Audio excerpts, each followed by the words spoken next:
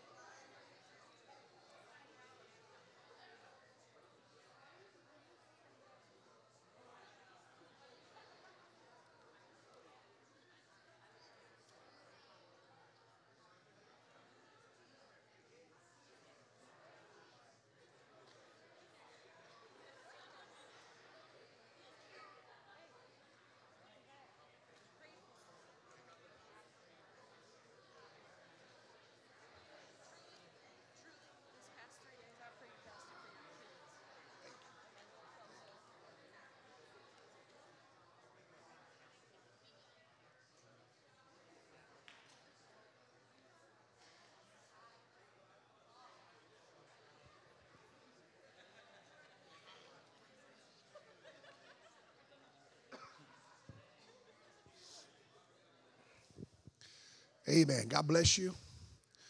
Amen. Again, thank you for being in the house of the Lord tonight.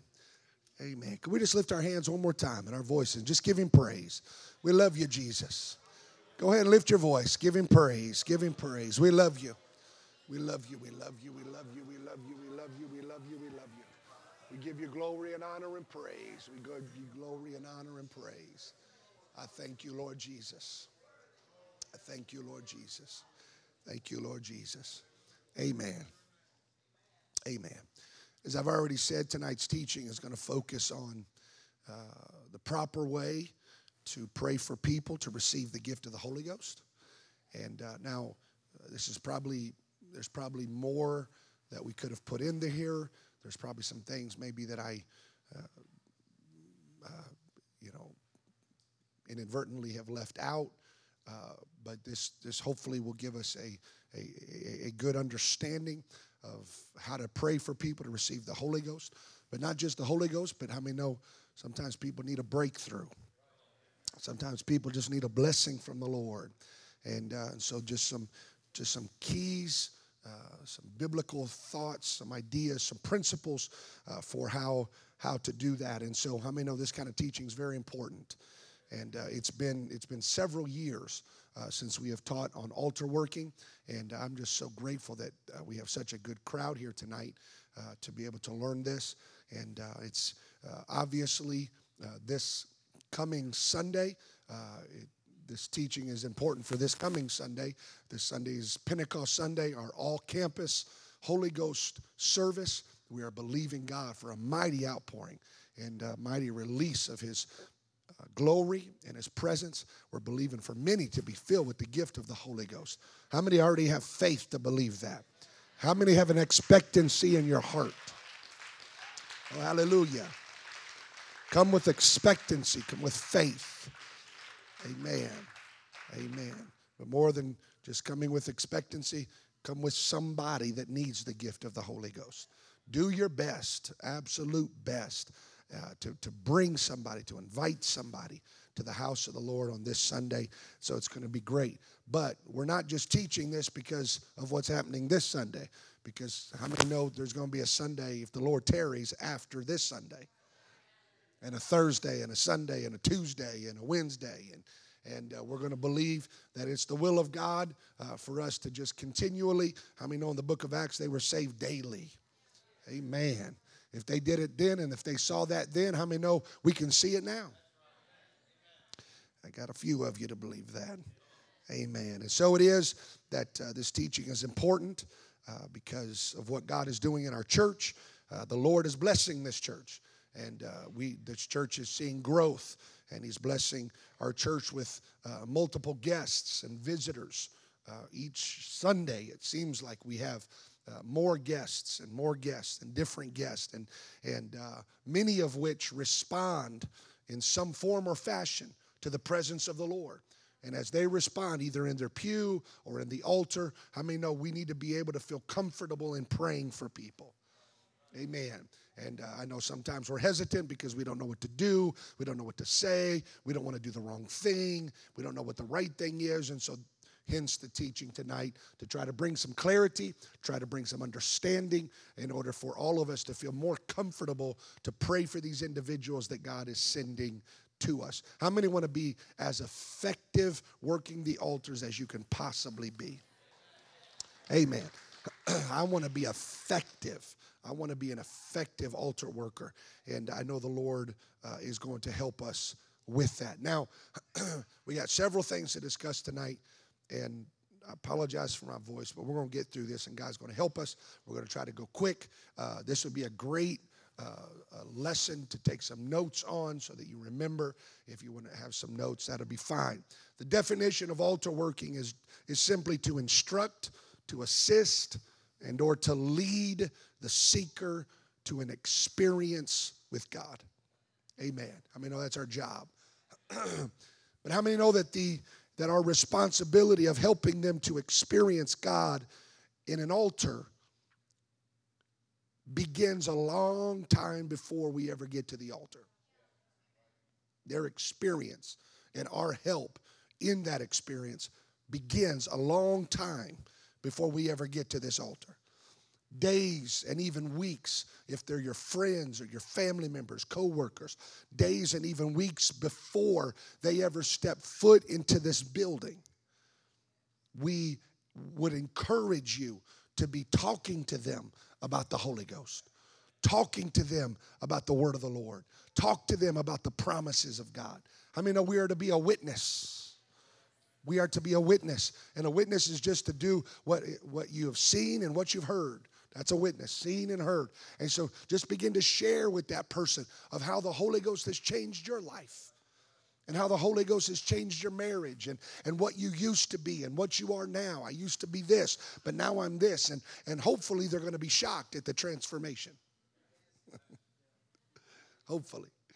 Going to be shocked at the transformation, and they're going to be like, there's no way you were that way, and bring pictures of what you used to look like and things of what they used to do, and they'll be like, there's no way that you used to be that. Yes, and the only thing that changed it was the power of the Holy Ghost that I received. See, what you're doing is you're already setting up that altar experience for them. And again, as we often say, you don't even have to wait to get to the altar on a Sunday. I mean, how many know you can pray them right through in the lunchroom at work or whatever it is, at your house or in the backyard. But setting that up where you are preparing their hearts by talking to them about the Holy Ghost and what the Holy Ghost has done for you. And this is we're going to try to make this as practical as we possibly can tonight, okay? And so this is a great way. Begin to talk to them about the Holy Ghost. Answer as many questions ahead of time that they may have as you possibly can. Instead of waiting to get here to start answering questions, answer as many questions as you possibly can. Ask them, man, what do you think about the Holy Ghost? Or what do you have you ever heard about the Holy Ghost? Or what has been your experience with the Holy Ghost? And they're like, well, man, I've heard it's this, or I heard it's that, or I've always wondered this about the Holy Ghost. And you can begin to answer those questions ahead of time so that when they get here, they already have answers to these questions. Amen. And so that's kind of what happens outside of the room. But then, and this is all of our responsibility, when it is church time, it is absolutely imperative that we are on time and we are plugged in to prayer service.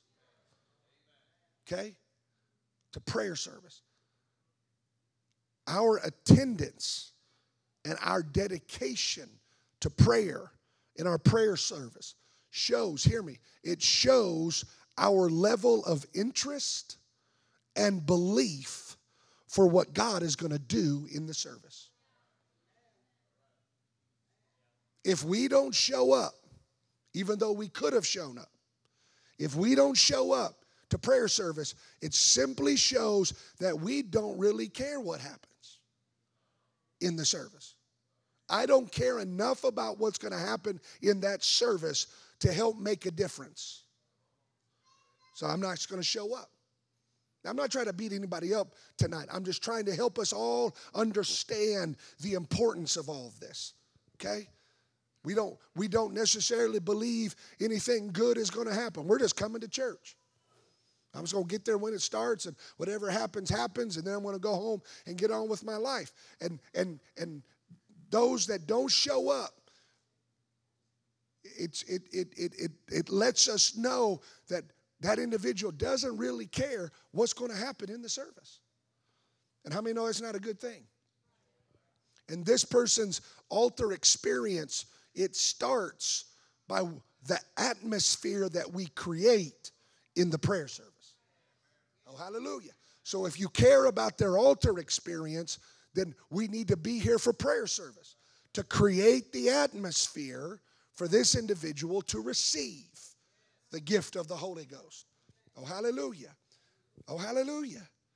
And when we show up, how many know when we show up for prayer, again, there's a difference between being in the room and praying. There's a difference between sitting in the sanctuary and praying. How many know when we need to pray earnestly and we need to pray with intensity? I mean, there's a difference between kind of looking around, I love you, Jesus, hallelujah. There's a difference between that and, God, we need your touch today and your hand to be upon this place today. And I bind everything that is not of you today. How many know there's a difference? When you're plugged in and there's an intensity of prayer and you're wanting to connect with the moving of the Holy Ghost and the moving of the Spirit of the Lord. When we're willing to do that and when we desire to get to that place in prayer service, it shows that we care deeply about what is going to happen in the service. I care so deeply about the hurting people that are going to be in this room, the broken people that are going to be in this room, the addicted people that are going to be in this room, the suicidal people that are going to be in this room. I care so deeply for them that when it's time for prayer, before all this happens, I'm going to, with intensity and with passion, I'm going to do what I have to do in order to create an atmosphere for that person to be filled with the gift of the Holy Ghost, to be delivered, to be healed, to be set free, to receive what they need to receive from Almighty God. Prayer service is very, very important. Oh, hallelujah. The book would say it like this, James 5:16, confess your faults one to another, pray one for another that they may be healed. Why? Because the effectual, fervent prayer of a righteous man availeth much. Availeth just means produces much, accomplishes much. We need to ask ourselves, what does our prayer look like in prayer service? I'm just going to kind of challenge some of us here today. But what does our prayer look like in altar service? How fervent is our prayer? If it is fervent prayers of a righteous individual that accomplishes much, then how fervent is our prayer? Because the word of the Lord has promised to us that fervent prayer accomplishes much. So how many know when we come for prayer service, there needs to be a fervency in our prayer? Oh, hallelujah. Don't leave me up here all by myself tonight. There needs to be a fervency in our prayers. Oh, hallelujah. And how many, listen, and I get everybody prays different and all that kind of stuff, but fervency shows up. You can see passion, right? And somebody said, well, it's just not my personality. No, it is. If you get excited enough about something, it's going to show. I promise you it's going to show. And if it's going to show somewhere, how many know it should show up in prayer service? There should be a fervency. And so we need to ask ourselves the question, come Sunday, come Thursday, Sunday, prayer service, whatever it is, prayer meeting, Wednesday night prayer, revival, all this stuff. We need to ask ourselves, am I praying right now with a fervency? Is there an intensity about my prayer? Or am I just going through the motions? Am I just hoping somebody else prays with fervency in order to create an atmosphere? Or am I taking it upon myself to accomplish something in the Spirit through my fervent prayer? Oh, hallelujah. Now, I realize, and I want to talk to the church now. I realize I've made some pretty strong statements, even lately, the last couple of weeks, about prayer service.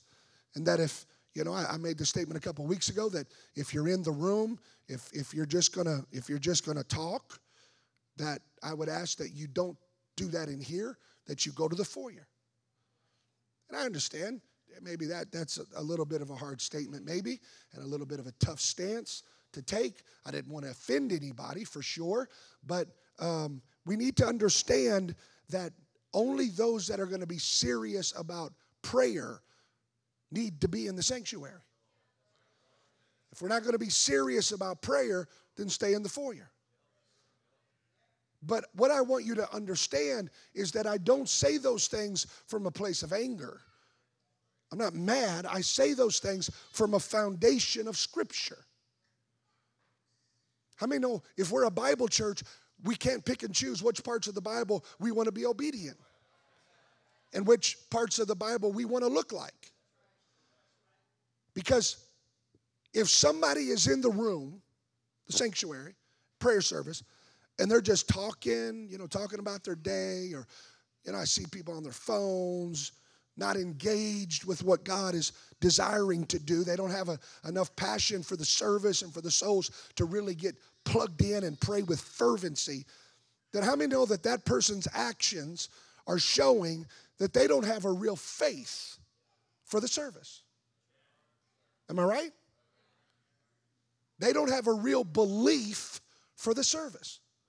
They did not come with an expectancy. They're just here, whatever happens, happens. I'm just here kind of talking and doing whatever. And whatever happens in the service, I'm just glad to be here. So they don't have an expectancy. They don't have a faith for what God is wanting to do in the room. I want you to look at what Jesus did when he was confronted with that type of attitude. I'm still talking about altar working, because prayer service dictates in many ways what's going to happen in the altar. Look at what Jesus did when he was confronted with that kind of attitude. Mark chapter 5 and verse 40. And they laughed him to scorn. So he shows up, this girl, everybody thinks she's dead. He said she's not dead. He wants to do a miracle in her life. But they lacked faith to believe that God is going to do anything in the room. They have no expectancy that God is going to do anything in the room. And so look at what the Bible says. They laughed him to scorn. So you know what he did? He put them all out in the foyer. I'm just trying to be like Jesus. But when he had put them all out, he said, okay, listen. Now, he didn't yell at him and scream at him. He wasn't, he just said, listen, we're trying to accomplish something in this room that is miraculous and supernatural. Those of you that want to have the faith to believe for that and show it by your actions, you get to stay in the room. But if you don't want to do that, just go outside. In a little while, the miracle's going to happen, and you can come back in and rejoice with it.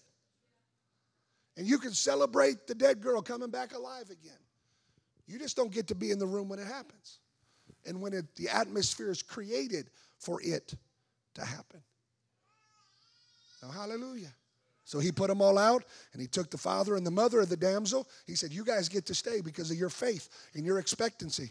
And them that were with him, he said, you guys get to stay too. I read your hearts. I understand your actions show that you have faith and you have belief that I'm going to do what I said I'm going to do. You guys have to go out there. You guys stay here. It's not because I'm picking and choosing. It's because of what you've decided. I didn't decide. You've decided with your actions, and your actions have determined where you need to be in the moment of the miraculous. He said, you guys go out there, you guys get to stay here, and then the miracle happened. And he raised her up, and the miracle took place. It wasn't personal. The reality was that Jesus wanted to do something great in the house, and some people's actions were going to hinder that, and some people's actions were going to help that. And so he said, if you're going to hinder, you go out there. If you're going to help, you stay in here. Oh, hallelujah. And so this is why I said what. So don't get offended, please. Don't get offended or don't get mad at me for saying these things.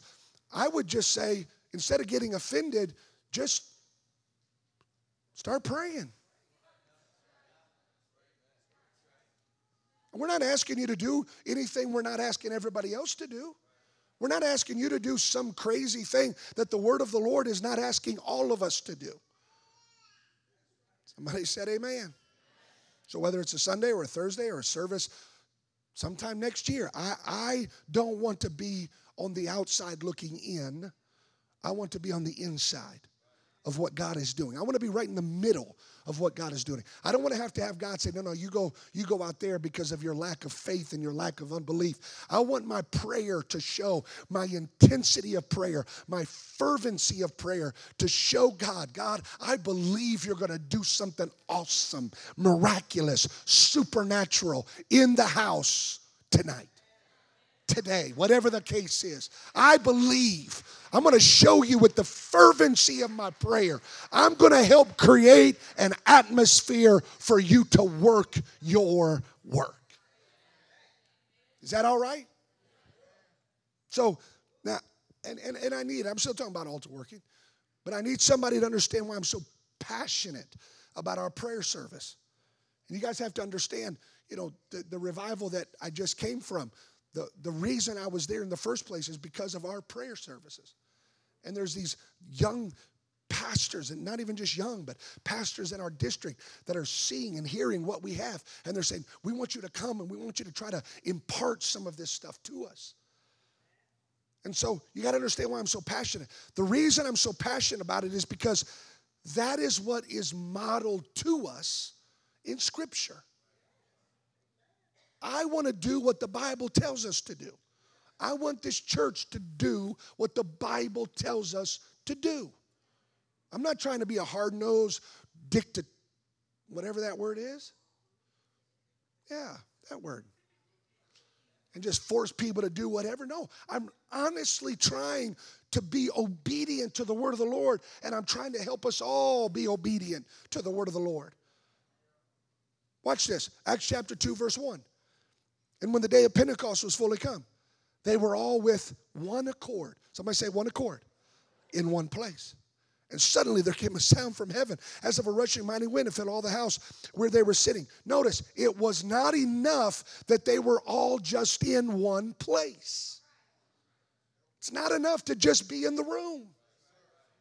It's not enough that a good percentage of our church shows up in the same place at the time of prayer. That's not biblically what is modeled to us to follow. For the Bible specifically tells us that they were in one accord in that one place. And that phrase, one accord, is very powerful phrase because it signifies that all of their minds, affections, desires, and wishes were concentrated on one object and one object alone, and that was for the outpouring of God's Spirit in their midst. That's what that phrase means. One accord. It means they were all thinking the same thing. They all had the same passion. They all had the same drive. It wasn't a few people over here and a few people over here and some on their phones and some talking about the day or the week or the plans for after church or how cute the baby is. One accord, one passion, one thought. They had one end in view. They had one desire, one prayer. The Spirit of God to move and be made manifest in the house. There were no lukewarm people praying on the day of Pentecost. There were no unconcerned people praying on the day of Pentecost. They were all in earnest, praying in the Spirit until the power of Almighty God came down. Woo! Oh, hallelujah. I'm thankful for the prayer services we have. Sister Vivian, you've helped us and led us beautifully for so many years. But when I read this, I understand we're headed in the right direction, but we got a long way to go. What would happen, Brother Ron, if everybody, what would happen if everybody that showed up for prayer service was in one accord and one mind, and we all had a passion, and we were all praying fervently with a belief for an outpouring of the Spirit of Almighty God? What would happen in our services? What kind of greater miracles could we see? What kind of greater things could we accomplish? What kind of greater apostolic dimensions could we walk in if it wasn't just a handful, if it wasn't just 20%, but 100% of the people in the room said, we're on a mission. I'm praying with fervency. I'm praying with unction. I'm praying with power. I've got a belief miracles are going to happen today. Signs and wonders are going to happen today. People are going to be filled with the gift of the Holy Ghost today. Oh, hallelujah. Oh, hallelujah. Somebody said amen. Now I'm going to challenge us, because it's one thing when the pastor preaches that to stand and clap. It's another thing to carry it out in reality. Because sometimes we're tired. And sometimes we've had bad days. And sometimes we just don't feel like it. And sometimes it's easier to let Sister So-and-so carry the weight. And so we're here, but we're just kind of standing. Jesus, God, touch us today, Lord. But what would happen if every service we came with the one accord, fervency? Ooh, hallelujah. Somebody said amen. Hallelujah. Intensity. Expected God. What are you believing for? I'm believing for God to show up in a powerful way. What are you believing for? Same thing. What are you believing for? Same thing. What are you believing for? Same thing. And I'm not just saying it with my words. I'm showing it with the fervency of my prayer. Somebody said amen. So this is the mark. This is the mark. If you want to know what a prayer service biblically should look like, that's it. That's the mark. That's where we need to be striving towards. That's what we need to be looking towards. And how many know you can't do that with just 10% of the people, 20% of the people? They were all in one accord. Oh, hallelujah. So that was modeled to us by our apostolic brothers and sisters in the book of Acts. That's what was modeled to us. It wasn't modeled to us for no reason. It was modeled to us so that we would do what they did. How many know it doesn't change just because it's 2022? It doesn't change. This is the model. It doesn't matter what your schedule looks like. It doesn't matter what my schedule looks like. None of these things change biblical narratives and what is modeled biblically to us. Oh, hallelujah. Oh, hallelujah. We change for this. This doesn't change for us. Oh, hallelujah. So whatever we got to do to change in order to follow after the model is what we have to do. Because the model's not going to change. The word is forever settled. When the Lord wanted to show the New Testament church what a prayer service looks like, he said, here you go. Plain, black and white. Read it for yourself. That's what it's to look like. And now you and I have a responsibility to do it. Oh, hallelujah. And how many know when we do it, like they did in the book of Acts, we're probably going to start seeing book of Acts stuff. Oh, hallelujah. Everybody shouts about book of Acts stuff, but until we start doing what they did, we're never going to see what they saw. It's not enough. I'm tired of this one day business. You know, we talked about this before. I'm so tired of this one day stuff. One day we're going to see book of Acts stuff. No, we're not if we keep doing what we're doing. You keep doing what you're doing, you're going to have what you've always had and seen what you've always seen at whatever level you've seen it at. But if we can start doing what they did, instead of just talking about seeing what they saw, oh, hallelujah, then we'll start seeing it. And I want to see it. And this is a great church, and our prayer services is great, and they're wonderful. But you want to know what one of our problems would be? Is the fact that we've got such a great prayer service compared to maybe a lot of other churches that we can rest on that. And we can say, man, I've been to a lot of other churches and their prayer service ain't near like ours. They don't even have prayer service. They don't even have whatever. So we're doing really good. And what would we be doing if we thought like that? We would be comparing ourselves to others instead of the model. I don't want to compare myself to anybody else, to any other church, to any other prayer, whatever. I want to compare myself to the model. And when we compare ourselves to the model, we realize, hey, we're doing some good things and we're heading in the right direction. And I thank God for every one of you and your sacrifice and your dedication. But guess what? We got some work to do. We got some work to do. And that's okay. Nobody's upset. We're going in the right direction. We're doing good. We just can't stop. And we just can't be satisfied. Because all of that which happens in prayer service affects what happens here.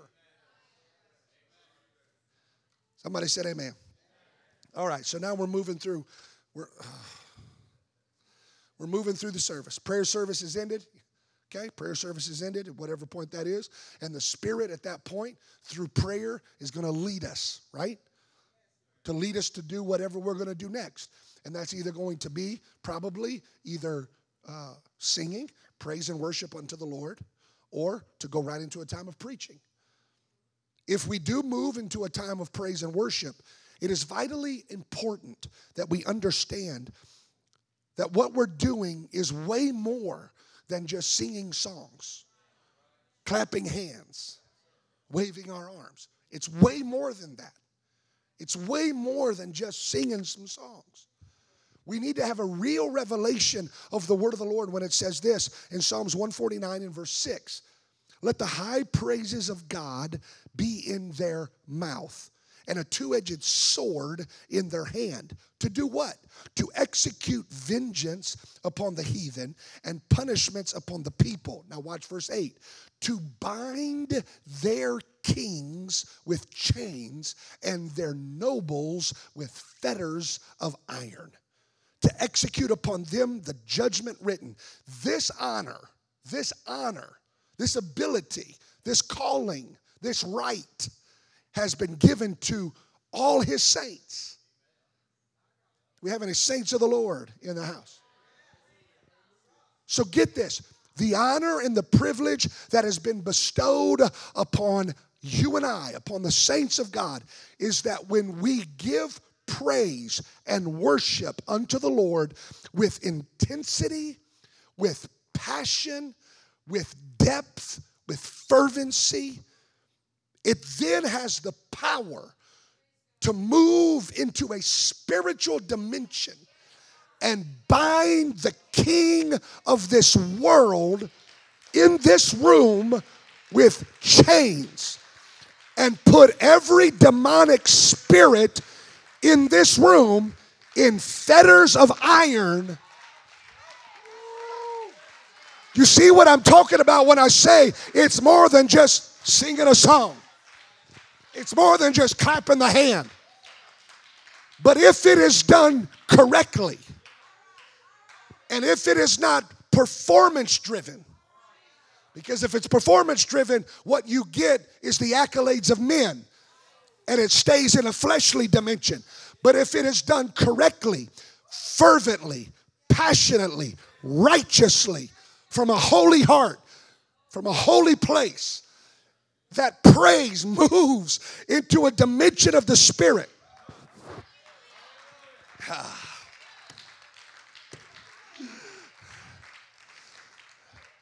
And it binds the work of the adversary in this church.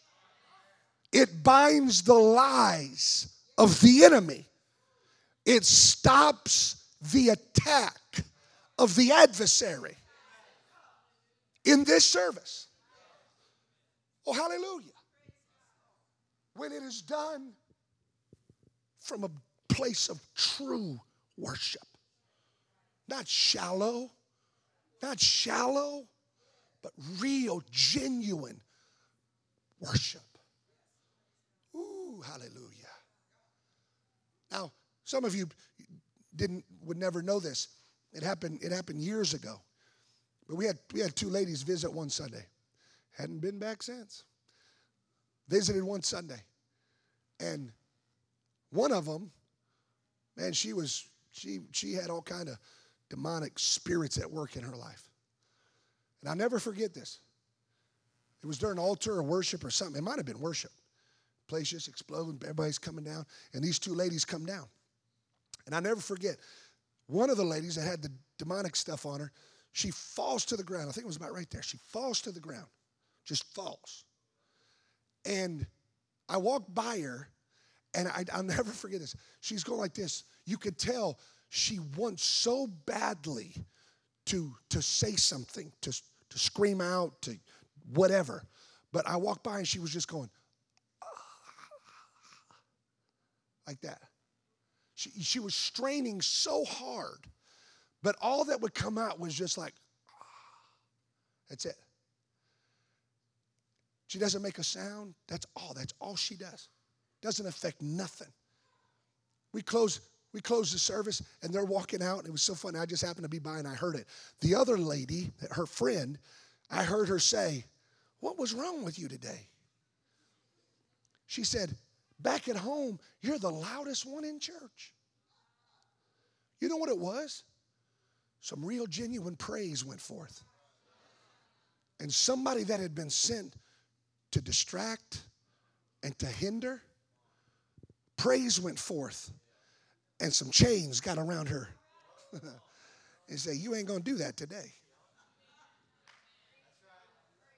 You're not going to do that today. You're just going to sit right here and you're going to be quiet and you're not going to mess up nothing. Because God's going to do his work and you're not going to hinder it."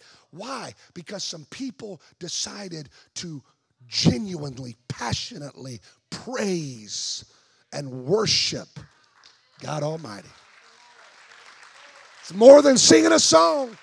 It's more than clapping the hand. It's more than playing an instrument. Come on. It's got to be powerful. It's got to be like fire shut up in our bones. It's got to be an understanding where we're not just saying praise word and thinking about where we're going to go eat after dinner or after service. No, where we got to get lost in the presence of Almighty God, where we are totally lost in His presence and in His power. And we're singing and giving praise and worshiping and clapping and dancing and shouting and running under the anointing and the power of Almighty God. Stops it. Somebody said amen. Oh, hallelujah. Oh, hallelujah. How many know that when these people show up, Sunday, Thursday, these people are going to show up and they're going to have all kinds. The enemy is going to be so at work in their lives. So at work. And what they need the most is for you and I to become so passionate with our praise and so intense with our worship that it releases the Holy Ghost to bind the work of the enemy in their life for this period of time. To give them clarity to say yes to Jesus. Now, if they want to pick the spirit back up after they leave the doors, that's on them. But what we need to do is create an environment and an atmosphere through prayer and praise and worship where we give them a space of grace, where they have the ability to choose Jesus.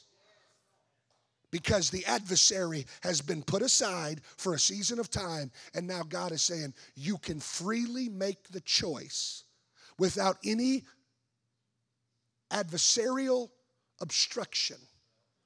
You can make the choice. Who will you serve? Oh, hallelujah. So we're still talking about altar working. But many times it's in the altar when they make the choice. So how are they going to be able to make the choice if they don't have a space of grace? And how are they going to have a space of grace? It's because we give praise and worship unto the Lord. Somebody said amen. And I got to hurry. Not only that, but please remember this. And I'll just say this and we'll move on. Psalms 22:3. But thou art holy, O thou that inhabitest the praises of Israel. Speaking of the Lord, the Bible tells us that God inhabits, He dwells, He releases Himself into the atmosphere that was created through the praises of His people. How many know you can't heal one person and neither can I? You can't deliver one person and neither can I. You can't fill one person with the gift of the Holy Ghost and neither can I. We need to release God into the atmosphere. Out of our bellies shall flow rivers of living water. This is spake He of the Holy Ghost. We've got to release it through our praise and worship. He inhabits the praises of His people. And when we release Him through praise and worship into this atmosphere, we release Him to heal, deliver, set the captive free. This is why it's all so important. So now the praise and worship service is over. And the preaching of God's word has begun. Now hear me very carefully. As it relates to the vision that God has given us for Sunday, I want you to know, I'm going to tell you right now, I will not be preaching anything new. I'm telling you right now. I'm going to be talking about the power of the Holy Ghost. I'm going to be talking about the need for the Holy Ghost. And I'm going to be talking about how to receive the Holy Ghost. Has anybody ever heard that talked about before? If you've been in church any length of time at all, you've heard those things talked about hundreds of times. And yet, if people, this is important, now listen, if people who need the Holy Ghost are going to respond in prayer in the altar, it's going to be because those that have the Holy Ghost responded with some amens in the preaching. This is more important than what you think it is. Please don't have that attitude some people have. Yeah, preacher, he just can't do nothing unless I amen him. He's always begging for an amen. You missed the whole thing. Do a little study on some stuff. You got to understand about how there is a vertical anointing and there's a horizontal anointing. And if you want your pastor to be anointed when he preaches, the vertical anointing, you don't have nothing to do with that. But you do have a lot to do with the horizontal anointing. And a lot of times I've preached with the vertical anointing and not the horizontal, not necessarily in this church. But oh boy, you get the vertical and the horizontal flowing at the same time. Woo! It's awesome. I've thought about jumping off this platform before. Then I looked down, I thought, no. I'm not 20 anymore. Let me just take the stairs. But that's what you feel like doing at least. Not horizontal and vertical. Anyway. So, but it's important. It is important that we understand that when I preach this Sunday, and really when I preach anytime, but when anybody preaches for that matter, next Sunday, this Sunday, whatever, especially when it comes to repentance, water baptism, the infilling of the Holy Ghost, it is vitally important that you stand and clap, shout, get excited about the word of the Lord. Oh, hallelujah. Please don't think, well, I mean, we all know who this message is for, so I'm just going to sit here and, hopefully they're getting it. Please don't do that. You have to understand your part. Your part. You play a vital part in the altar. And a lot of it has to do with how you respond as a 30-year-old veteran of this thing. Okay? That when the preacher's talking about the Holy Ghost, man, yes, amen. Oh, hallelujah. Because you've experienced it for yourself to be true. Oh, hallelujah. Oh, hallelujah. When I talk about, if I say something like, man, the Holy Ghost is the greatest thing that's ever happened, I shouldn't have to say, come on, church, don't you believe that? I shouldn't have to, when I say, especially Sunday, but for all the time, when I say the Holy Ghost is the greatest thing that's ever happened, man, we should be on our, yes, amen, hallelujah. Come on, just because we've had the Holy Ghost for 30 years, it shouldn't have been diminished in our lives. It should still be the greatest thing that's ever happened. We should still know that it's the greatest thing that's ever happened. Oh, hallelujah. Oh, hallelujah.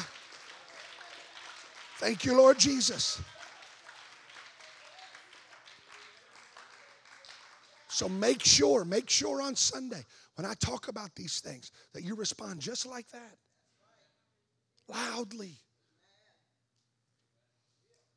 With passion and exuberance. Because these guests, they don't know. They don't know. Some of them are going to be hearing about the Holy Ghost for the first time. And all of a sudden, I'm going to say, man, the Holy Ghost is the greatest thing that's ever happened. And they're going to be sitting there, and all of a sudden, you guys are going to be like, wow. And they're going to be like, oh, my word. It must be true. That really must, whatever that Holy Ghost thing is, I don't really know exactly what it is yet, but these people are very excited about it. And see how that can start building some faith? Because that person who doesn't even really know a lot about it, they're saying, man, if all these people are so excited about it, I think I might want something like that. Oh, hallelujah. You see how the part you play is so important? Oh, hallelujah. Thank the Lord. Hebrews chapter 4 and verse 2. For unto us was the gospel preached as well as unto them. But the word preached did not profit them because it was not mixed with faith in them that heard it. It's vitally important that we mix our faith with the word first so that the guests can mix their faith with the word second. They don't know how to mix faith with the word. They need to see it modeled to them. So let's mix our faith. Amen. I believe that. The Holy Ghost is the greatest thing that's ever happened to me. Praise God. We're mixing our faith with the word of the Lord. We model to them what it looks like to put our faith and our confidence in the word of the Lord. Oh, hallelujah. And again, what that looks like standing. It looks like clapping. It looks like saying amen loud enough for people around you to hear it. Not just amen. Amen. So people around you can hear you saying an amen. Oh, hallelujah. I believe that, preacher. Good preaching, preacher. That's so true, preacher. That's what it looks like. Excitement about the preaching of the word of the Lord. Oh, hallelujah. We need to show them. We need to show them how precious the gift of the Holy Ghost is. Somebody said amen. Everybody good? So now I'm done preaching. And I'm about to make the altar appeal. Okay? Now, let me stop here. We addressed this a couple years ago. We need to address it again. And you're doing it, but you're not doing it. Let me just tell you what you're doing, some people. I get done preaching, and I say, let's all stand. And that's when about 6 people decide, this is the time I've been waiting for to go use the restroom. I didn't want to go use the restroom when he was preaching because I didn't want to distract. But now that everybody's standing, now I'm going to go use the restroom. It would have been better if you left when I was preaching. That is the absolute worst time you could ever choose to go use the restroom. Okay? That's the worst time. I know some of you do it. You're not doing it on purpose. You just don't necessarily know, so I'm trying to help you. That's the worst time, because that moment right there, when I say let's all stand, that moment right there is a very serious and it is a very sensitive moment. And in that moment, we need the least amount of distractions as we can possibly have. Okay? The least amount of distractions. So now this Sunday's appeal might look a little different than other Sundays' appeal, and that's completely fine. They might look different every Sunday. But this Sunday, I will more than likely, I just want to kind of let you know what's going to happen so you can be prepared. This Sunday, I will more than likely have all those that would desire to be filled or refilled with the Holy Ghost to come down front. I may even ask you, turn to the person who brought you, or turn to the person that you brought, and ask somebody around you if they want this Holy Ghost that the preacher's been talking about and that God has promised to them. Do they want to receive this gift, this precious gift called the Holy Ghost? And if they do, I may do this to have you ask them that. And if they say yes, then you bring them down. You bring your guest down. You bring your visitor down. You bring your neighbor down. And you come down and say, I'm going to come down and pray with you. Now, hopefully there's a bunch, in Jesus' name, there's going to be a bunch of people up here at that point. And once we're all up here on the altar, I will give instructions on what it looks like to repent. I will give instructions on how to repent, what it looks like to repent, what repentance is, the necessity of repentance in order to be filled with the gift of the Holy Ghost. And that moment, again, is very important, that we don't just sit there as saints, that we don't just sit there and wait for the guests to repent. Okay, so I got him up here now, preacher. Now, okay, he's going to talk to you about repentance. Now, you need to repent, and I'm going to stand here and wait. Okay? Again, we have to model to them what repentance looks like. And the reality is we all just need to repent anyway. It's not that we're saying something that we don't need to do, just so somebody can see how to do it. We all need to repent. And so there needs to be a very powerful moment of repentance that sweeps through this place. Okay? And you're going to have to help with that. There needs to be a spirit of repentance that sweeps across this room. So it can't just be, God, forgive me, Jesus. Forgive me, Lord. God, forgive me, Jesus. It needs to be very serious, very sincere. Okay? In repentance. And so we're going to repent. Atmosphere of repentance is going to sweep the house. And once we've repented, I'm hurrying. Once we've repented, I'll give some instructions for what to do next. In fact, throughout the altar call, I may stop. Everybody, hey, stop. I'm going to give some instruction. This is important. I'm going to throw a lot of stuff at you here in the next few minutes. But I may stop everybody to give instruction, feel led of the Lord to give direction or feel instruction. It is vitally important that when I'm giving instruction, that everyone is listening to me. Okay? Now, that's not just on Pentecost Sunday. That's on all the time. And that's not just me. That's any person in spiritual authority that feels to give direction to the body. It's very important that we stop what we're doing and we listen to the instruction that spiritual authority is given to us. Amen? It's also vitally important that when spiritual authority is giving direction and instruction, no one else is giving instruction. So we've had it before where I have said, let me have all your attention. I feel like I got some direction for the Lord, and somebody's been praying for somebody over here, wherever it was, and they just continue talking to the person and giving instruction to the person. That is out of line. Okay? That is out of line. If I or anybody in spiritual authority says, let me have everyone's attention, we need to give them our attention. Okay? I'm not saying you might not have a word for them or instruction. You just keep it, and that word will still be there after spiritual authority word is done. Somebody said amen. Is that okay? How many know that would cause confusion?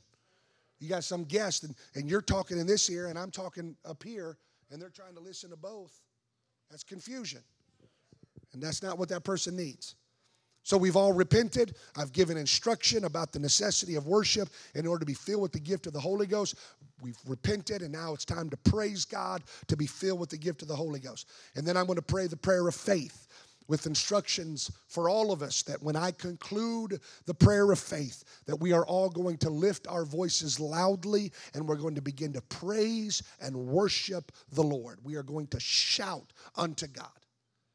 Again, that is not just for the people needing the Holy Ghost. We need everybody to shout, to model, to praise and worship the Lord, to create that atmosphere. It's very important that you do not lay hands on the individual that you've brought up. You do not lay hands on them and begin to pray for them before I pray the prayer of faith. So you come up, you stand beside them. Okay? We'll all repent together. They can hear that. And then I will pray the prayer of faith, and then we will shout unto God, and we will give praise unto the Lord and begin to praise and worship. And at that moment, when we begin to shout and praise God, that's the moment that you are to lay your hands on them and begin to pray with fervency for God to fill them with the gift of the Holy Ghost. Does that make sense? Amen. Now, we're going to get into some instructions here now. It's 8:48. I know what time it is. We're going to get into some instruction here now about laying hands on people and working for the Lord in the altars to help somebody have a powerful encounter with the Lord. We're going to try to get through this quickly, but take notes. This is all important stuff. Here's the first thing you have to make sure of before you go lay hands on people. Acts chapter 8, verse 17. Then they put their hands on them and said, the Holy Spirit came on them. These are the apostles, and they prayed for people. They laid their hands on them. The Holy Ghost, they were filled with the Holy Ghost. Now, verse 18. Now, when Simon saw that the Holy Spirit was given through the touch of the apostles' hands, he made them an offering of money, saying, give me this power so that when I put my hands on somebody, that they can also get the Holy Ghost. Verse 20. But Peter said, may your money come to destruction with you, because you have the idea that what is freely given by God may be got for a price. Now watch verse 21. You have no part in this business because your heart is not right before God. The first thing we need to know is that we have no business laying our hands on anyone if our heart is not right with God. Okay? We have no business. If you got aught against somebody, you have no business praying for somebody to receive the Holy Ghost. If you're angry against somebody, you got a bad attitude towards somebody, you don't like somebody, you have no business praying for somebody to be filled with the gift of the Holy Ghost. Is that okay? Is that biblical? We should not be praying for anyone if we have unconfessed sin, if we have unrepented sin. That's why prayer service is so important. Let's get that stuff cleaned up. Let's get that stuff forgiven. Let's go to the brother or the sister and make it right.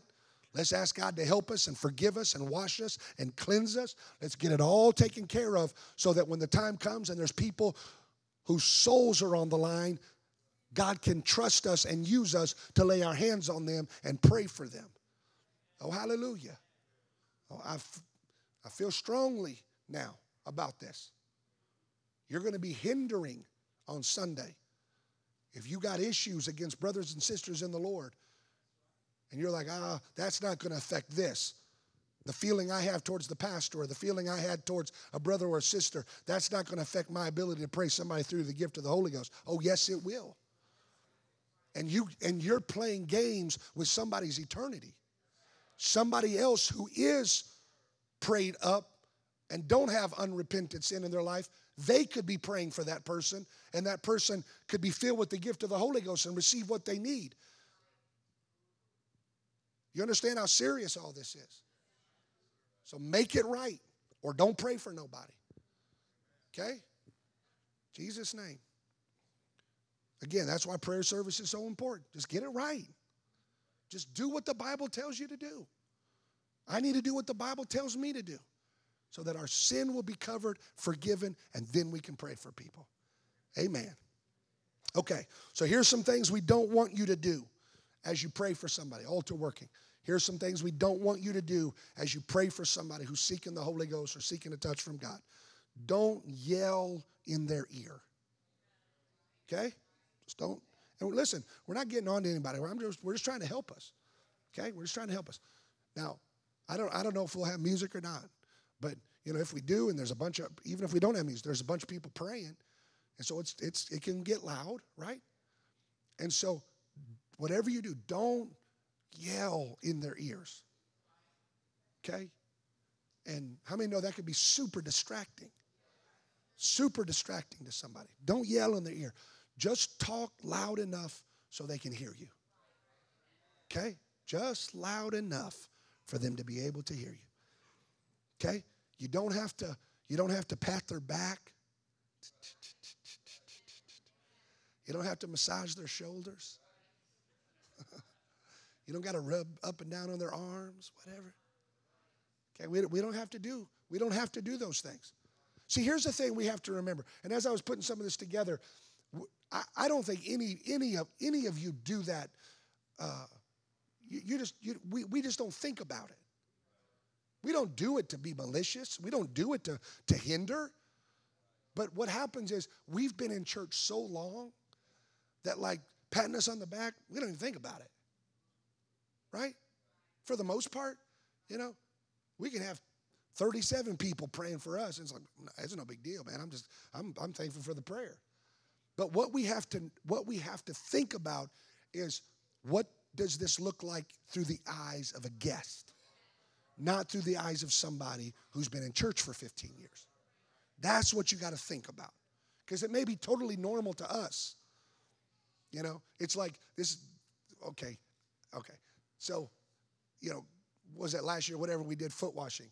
Okay, if you've been in church any length of time at all, you talk about foot washing, it's like, okay, yeah, foot washing. But I wish I had a camera up here when I announced foot washing and we had, like, guests in the room. Can you imagine how weird an announcement of foot washing is to somebody who doesn't know nothing about it? That's got to be the most bizarre, crazy thing. And we're just like, okay, yeah, foot washing, no big deal. Yeah. See, but if you think, you got to think about it through the eyes of a guest. So this applies to altar working too. Think about it through the eyes of a guest. What they feel, what they think, okay? So don't pat their back, massage their shoulders, whatever. Now, also, you don't have to shake the Holy Ghost into them. Okay? You don't have to shake the Holy Ghost into them. Shaking them harder is only going to hinder them. It's not going to help them. It's just going to hinder them. All right? Another thing is, we don't need to mess their hair up. Okay? Don't mess my hair up when you pray for me. I work hard on this. But some people do. Some people actually have hair. And they comb it and they want to look nice, especially a guest. You know, they're around all these people they don't know. They want to look nice, whatever. And then we're just like, how many know? And there's no way they can concentrate on prayer. No way. Now we got to think about all this kind of stuff. Don't mess their hair up. If you're going to anoint them, use oil, not spit.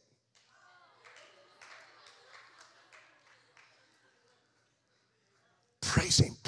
Praise him. Come on. And come on, let's just be real. You know, a lot of times in the altar, it's a close contact deal, right? There's a lot of people, and we're trying to get close. Now, think about it. I mean, how in the world is this individual going to pray if they feel like water droplets all over? Come on, I know it's gross, but it's gross for them too. It's gross just me saying it. What is it like to feel it? So it's going to be distracting. So do your best. Don't be spitting on people. All right? Don't be spitting on people.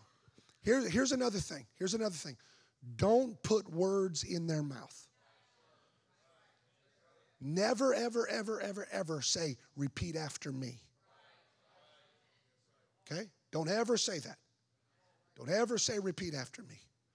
Don't ever say, and I don't think anybody would, but I'm just going to say it just in case. Don't ever say something like, say, la, la, la, la, la, la, la, la, la, la, la, la. You know, because, you know, I've heard people do that because they're like, no, it's not the Holy Ghost, but if you can get them kind of in the right direction of that by saying some of that stuff, maybe they'll slip into the Holy Ghost. I think that one could have went without saying, but I thought, let me just say it. So,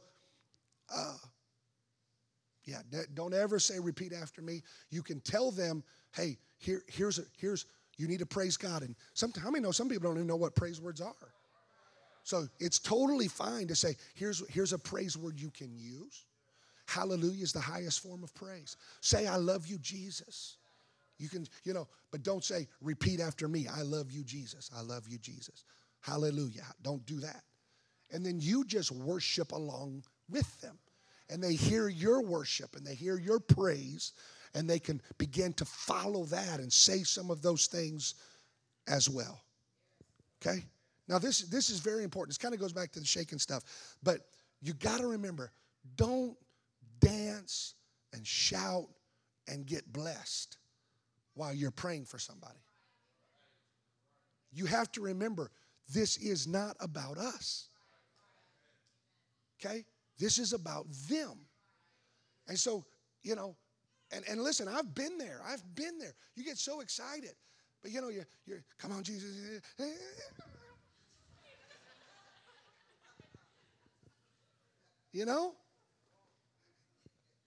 And you guys just get lost and you start dancing, shouting everywhere, and this person's like, oh, what's going on? How many know the spirit of the prophet, subject to the prophet? And so it is that you can rein that stuff in as you're praying for people and understanding that, listen, this isn't about me, it's about this person. It's about this person. Amen. It's not about you getting blessed, it's about them getting blessed. Now, we're going to get blessed anyway, but that's not the point of this. Somebody said amen. So, you get excited and all of a sudden your hand just starts doing that. And again, we're not doing it maliciously. We just get so excited. This person's about to get the Holy Ghost. And we just,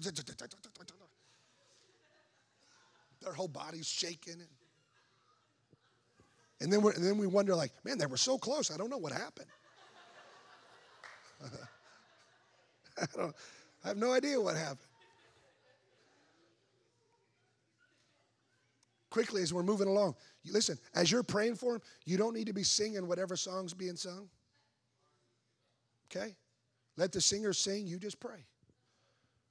You just pray. The other thing is this. Don't speak in tongues the whole time. Okay? You don't need to speak in tongues the whole time that you're praying for them.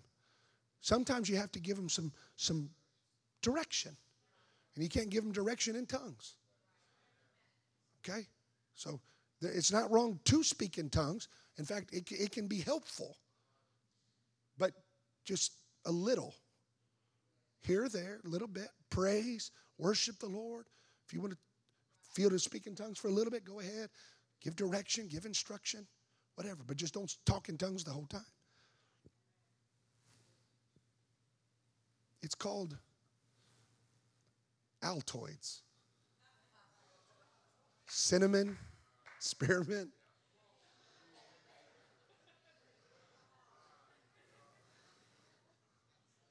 And it's called right guard or sure or degree. If you're going to pray for somebody, you don't want to stink. And you don't want your breath to stink. All right?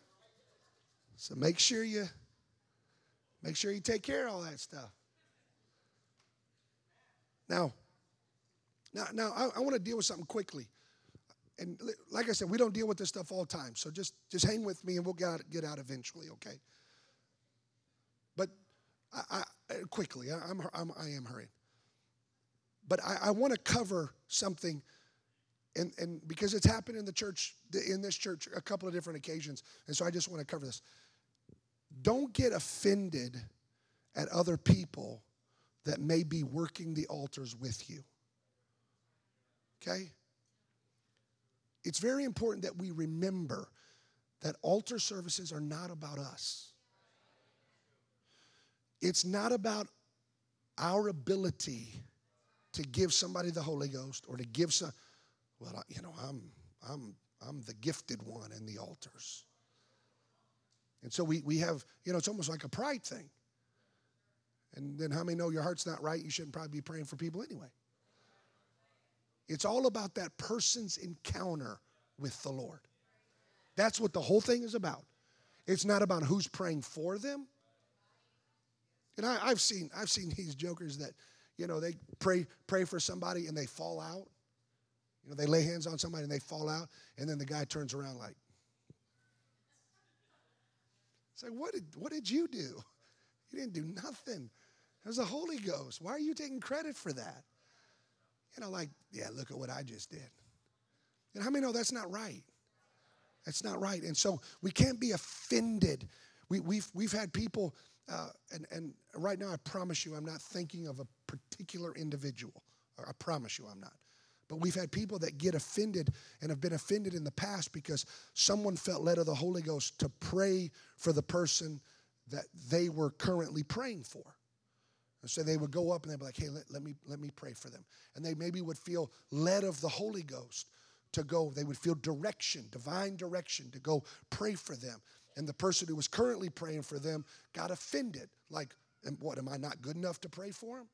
It doesn't matter. None of that matters. Now, I would say this. Don't go and pull somebody else off from praying for somebody if you don't fully feel divinely led of the Holy Ghost to do so. But you should be able to tell that person, I feel very strong of the Holy Ghost that I'm supposed to pray for this person right now. And the person who's currently praying for them should say, absolutely. You just step back and you be submitted to your brother or sister in the Lord. Because it's not about, none of us get credit. We don't get credit like, how many did you pray through? Well, I got 437. How many did you pray through? We don't get credit for this because we don't give him the Holy Ghost anyway. He does. So what does it matter if it's my hand or your hand? Doesn't matter. If somebody feels led of the Holy Ghost to pray for him, let him pray for him. Let him pray for him. How many knows some, people are just different. And I mean, there's some people I can connect with in prayer and other people I just don't feel like I can connect with in prayer. And maybe I have the things I've gone through connect better with certain people. And other people, I haven't gone through some of those things. And maybe Sister Kim has gone through those things, and so she can connect better with that person. I would be wrong, ignorant of me to say, no, I'm going to pray for this person. When she's gone through stuff in her life that could help her pray for that person so much better than I could. I would be out of line. And for sure I'd be out of line if I got offended at her. Right? Now, again, if you're going to do that, you need to have a good reason. You don't just go around, let me pray for her. You need to be able to have a good reason for why you're doing it. But if somebody does that, just trust them. Just trust them. This isn't a competition. It's not just trust them. Just trust them. Yeah, come on. You feel it. By all means, have at it. Is that okay? Hallelujah. The other thing is this. Maybe you are doing something wrong. Maybe you are praying for somebody wrong. Okay? Shaking, whatever. I don't know. But maybe you are. And somebody comes up and asks you to stop. And they start praying for you. Don't be offended at that. If you're wrong, you're wrong. Now make sure the person is wrong before you stop them. And you might want to get an elder involved in this and say, hey, are you seeing this? Is whatever, to get some protection there and a covering. But if somebody comes up to you and says, hey, I want you to stop, and I'll talk to you after church of why I want you to stop. If they do that, don't get offended. Don't be like, oh, I was trying to pray for the minister, and that church doesn't believe in me, and they told me to stop, so I'm never going back to the church. That's the worst possible thing you could ever do. You want to know why? Because the next church you're going to go to, you're going to pray for somebody wrong there too. Because you're never going to learn how to do it right. So don't look at it as a negative thing and don't get offended. Look at it and say, you know what? Thank you so much. Thank you for addressing this issue, because I want to be the best altar worker I can possibly be. And if I'm doing something wrong, I want somebody to tell me. And I want somebody to show me how to do it the right way. So thank you so much for stopping me from praying for that person, because the last thing I would ever want to do is hinder somebody from experiencing a touch from God. Do you see the proper attitude to have? Amen. Okay. I know what time it is. Quickly, here we go. I think I'm on second to last page and we'll be done. Instructing a seeker. Here we go. When you're praying for them to receive the Holy Ghost, keep your eyes and your ears open. Don't just be like, oh, Jesus, Jesus, Jesus, Jesus, Jesus. Don't do that. Keep your eyes open. Keep your ears open. The reason is because you need to know how to help this person, how to instruct this person. You need to know, as we're going to talk a little bit, when to instruct, when to encourage, when to whatever. And the only way you can do that is if your eyes are open, you're watching them, you're watching their body language, you're watching what they're doing, and you're hearing what they're saying. Okay? You cannot help them if you don't know what's going on. So keep your eyes open, keep your ears open. Stay focused on the individual. Number 2, listen to what the seeker is saying. I just talked about this. Keep your ears open. But listen to what the seeker is saying. Specifically, are they worshiping the Lord? Listen to that. Are they worshiping the Lord? Are they giving praise unto God? Number 3, speak in faith. Be positive. It's okay and it's a good thing to tell them as they're praying, you're doing great. God is so pleased with your worship right now. This is exactly what the Holy Ghost wants you to do. God is getting so much joy from your praise right now. That's the Holy Ghost you're feeling right now. You're not telling me you received the Holy Ghost. You're saying that's the Holy Ghost you feel right now. Encourage them. Speak in faith. How many know, again, for some of these, it's going to be their first time ever praying. Especially for the gift of the Holy Spirit. They don't have a clue how to do this. We've been doing it for 30 years. They don't have a clue. And how many know it's a good thing if they start doing something right for you to say, that's it, that's good. So they're like, okay, I'm doing right. And now they feel confident and comfortable, and they can continue down that path until God fills them with the Holy Ghost. Number 4, give clear and easy to understand instruction. One person. Not 3 people giving instruction. One person. One person. That's all it takes. One person. Now listen, I'm very thankful.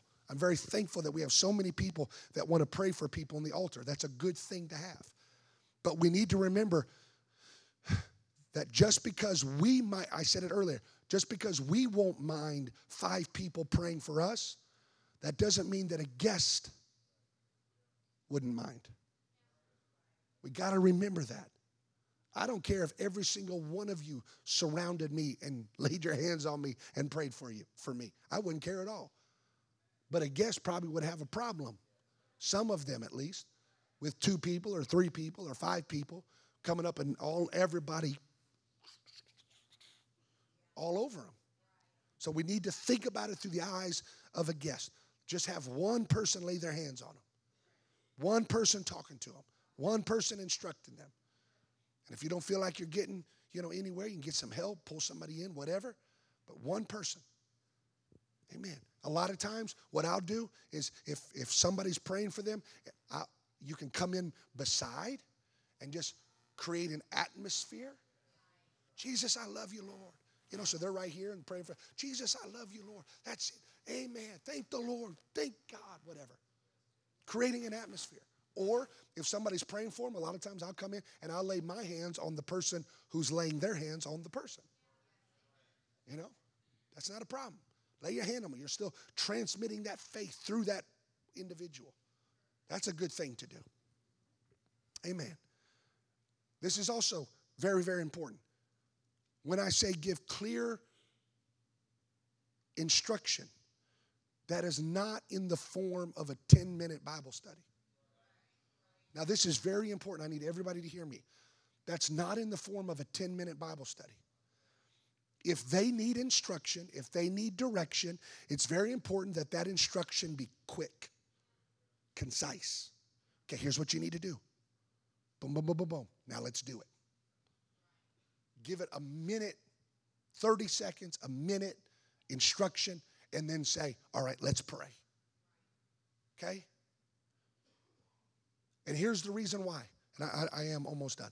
But there has been a lot of prayer, a lot of fasting, and a lot of sacrifice, and a lot of faith that went into creating an apostolic environment in that moment for that person to pray, not for that person to listen to you for 15 minutes. Does that make sense? Now, you say, well, they need a lot of knowledge. I get it. That's what Bible studies are for. Stay till 4 o'clock Sunday afternoon. Stay as long as you want. Talk to them after church as long as you want. Instruct them until they're blue in the face. But in that moment, you give short, quick, concise direction and then say, let's pray. That's what that moment is for. It's for prayer, not Bible studies. Does that make sense? Okay. Number 5, stay focused on the seeker that you are praying for. Don't look around. I'm praying for this, and I've been praying for, a minute, and they haven't got it yet. So what's happening over there? Oh, I wonder what's happening. Oh, they're getting loud over there. Let me go over there and get involved in that. No, don't do that. You stay with the person that you are praying for originally. Don't look around. Don't lose interest. How many know if you lose interest, they're going to lose interest? Don't lose it. That's good. That's good. Wherever they are. Other people might be getting the Holy Ghost just like that. Your person might not. But don't get discouraged. Remember, it's not about you. It's about this person. Okay? Don't talk to other people and all that kind of stuff. Don't leave a seeker until they are filled with the Holy Ghost or until they've quit praying. Stay with them. Work with them. Help them. Encourage them. Now, ministry, we may walk around and lay hands and help and all that kind of stuff. But if you're praying for somebody, you stick with them. You help them. You go to war for that person. Okay? Go to war for that person until either they quit praying or until they're filled with the gift of the Holy Ghost. Lay hands on the top of the head, top of the shoulder. Okay? We need to be very careful about all that. And we're laying hands. That's very biblical. We're transmitting faith. Again, we need to remember that just because it'd be okay for somebody to come up and touch me in the small of my back doesn't mean it's okay for a guest. Okay? And I asked my wife about this, and maybe you have a difference of opinion on this, but from a lady's perspective, I know I've seen a lot of ladies kind of put your hand right here or whatever. And again, if you've been in church and you know that dear sister and you guys have been friends for 20 years, it's probably okay. But you got to remember from a guest perspective. Somebody laying, especially a woman, laying your hand right here. It can be very uncomfortable. Okay? And so you need to think about these things and just keep the hands top of the head, top of the shoulders, where there's not going to be any issues and not going to be any problems. Is that good? Okay. Pray out loud with the seeker. Don't scream, but pray out loud. No matter how excited you get, you don't need to scream and yell, but pray so that they can hear you. Again, speak in tongues a little, now and then, let them hear that, but also give instruction and give worship with them. You also want to do this, and there's 12 and I'm on 10, okay? So we're coming to a close. You want to try to help them overcome any hindrances that they have. This is a part of going to war for this person, okay? So if their head's down, their arms are in close, they're just like this. No, lift your head, lift your hands. So that's overcoming a hindrance. Help them with that. If their voice is real low and they're just whispering, say, no. You lift up your voice. Lift up your head, lift up your voice. Give God praise. Worship the Lord. If you see them kind of looking around, say, no, let's get focused. Close your eyes. Focus on Jesus right now. Okay? If they're not listening to instructions, try to get their attention. Say, it's very important if you're going to receive the Holy Ghost that you listen and obey what I'm trying to tell you right now. Okay? The other thing is this. Shouting and falling out is not the same as getting the Holy Ghost. Okay? It's not the same.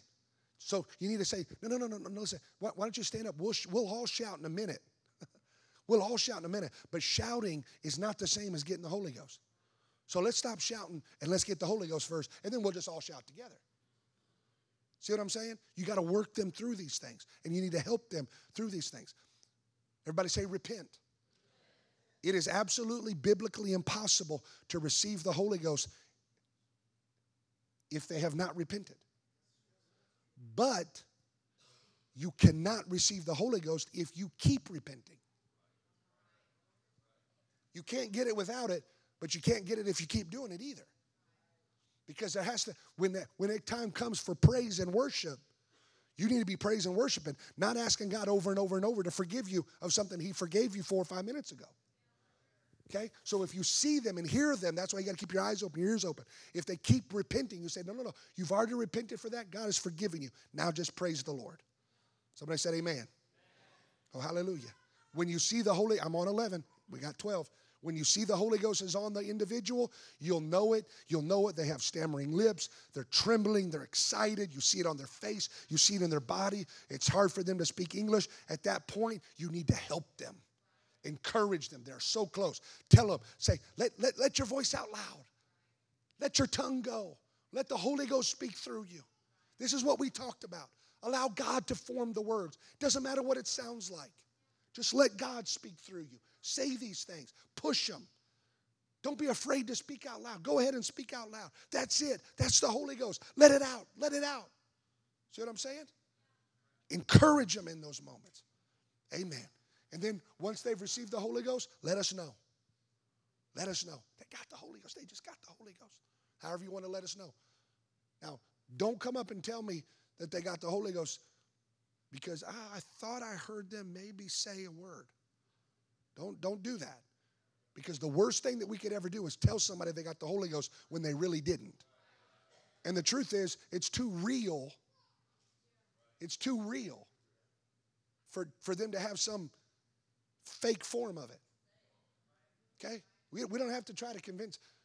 But if you know they received it, come and tell me, and then I can speak that over, and that builds faith.